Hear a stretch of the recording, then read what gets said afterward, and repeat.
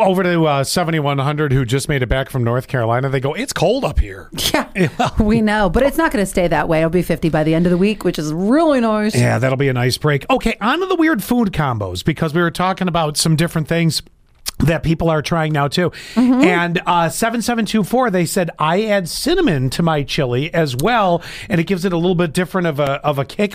Makes sense, because one of the food combos was pour your chili over a cinnamon roll, with the icing and everything. You get the sweet, you get a little bit of heat in there too. I'll tell you what, my aunt does this, and then one year we went to, remember, I don't know if Seneca Lake Wine Trail still does this, where they would have it where you would go to different wineries and pair foods with wines. Oh, yeah.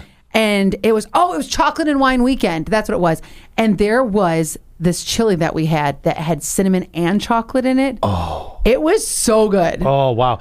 Natalie, thank you. 1132. Allie was all worried this morning that we didn't hear from you yesterday. Which we didn't. And we thought, oh, that's it. She's having the baby. But nope, she's back to tell us about pregnancy cravings. And she said, I can confirm chili and cinnamon roll is not out, or is out of the world. Sorry, I forgot my readers again. Is out of the world. Yep, out of this world. Used to have this in elementary school for lunch. They did that for lunch? You're such a innovative eater at a young age. Yeah, really. Go for it. And then one last one, 1906. Good morning, y'all. You guys have to try apple cider vinegar and watermelon. No, thank you. That sounds like kombucha, and that sounds yucky. Yeah, I'm not a watermelon person either, though. Oh, I love it. Somebody else was texting too.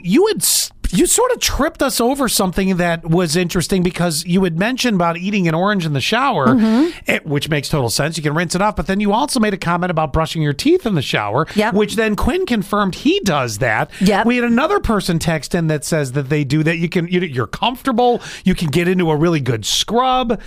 Are you and I the weird ones? Well, you're really weird. You brush your teeth on the sidewalk.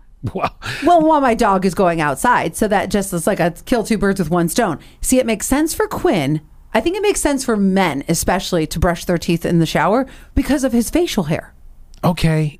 For me, you know what it is? Do you ever have the theory the water mixes, even though it doesn't in the bathroom? Like, there's sink water, there's shower water, there's toilet water, there's kitchen water. And there's kitchen water. I will never put water that I want to drink. If I'm like, oh, I'm thirsty, I want to drink water, I will never get it from the kitchen tap. I'm sorry, the bathroom tap. I always have to get it from the kitchen tap. You'll go to the kitchen, or you won't turn on the shower and get it from there? Even though, oddly enough, it's like none of the water mixes. It tastes different. I don't know what it is. Bathroom water tastes different than kitchen water. It might all be in your head, but oddly, I agree with you at the same time.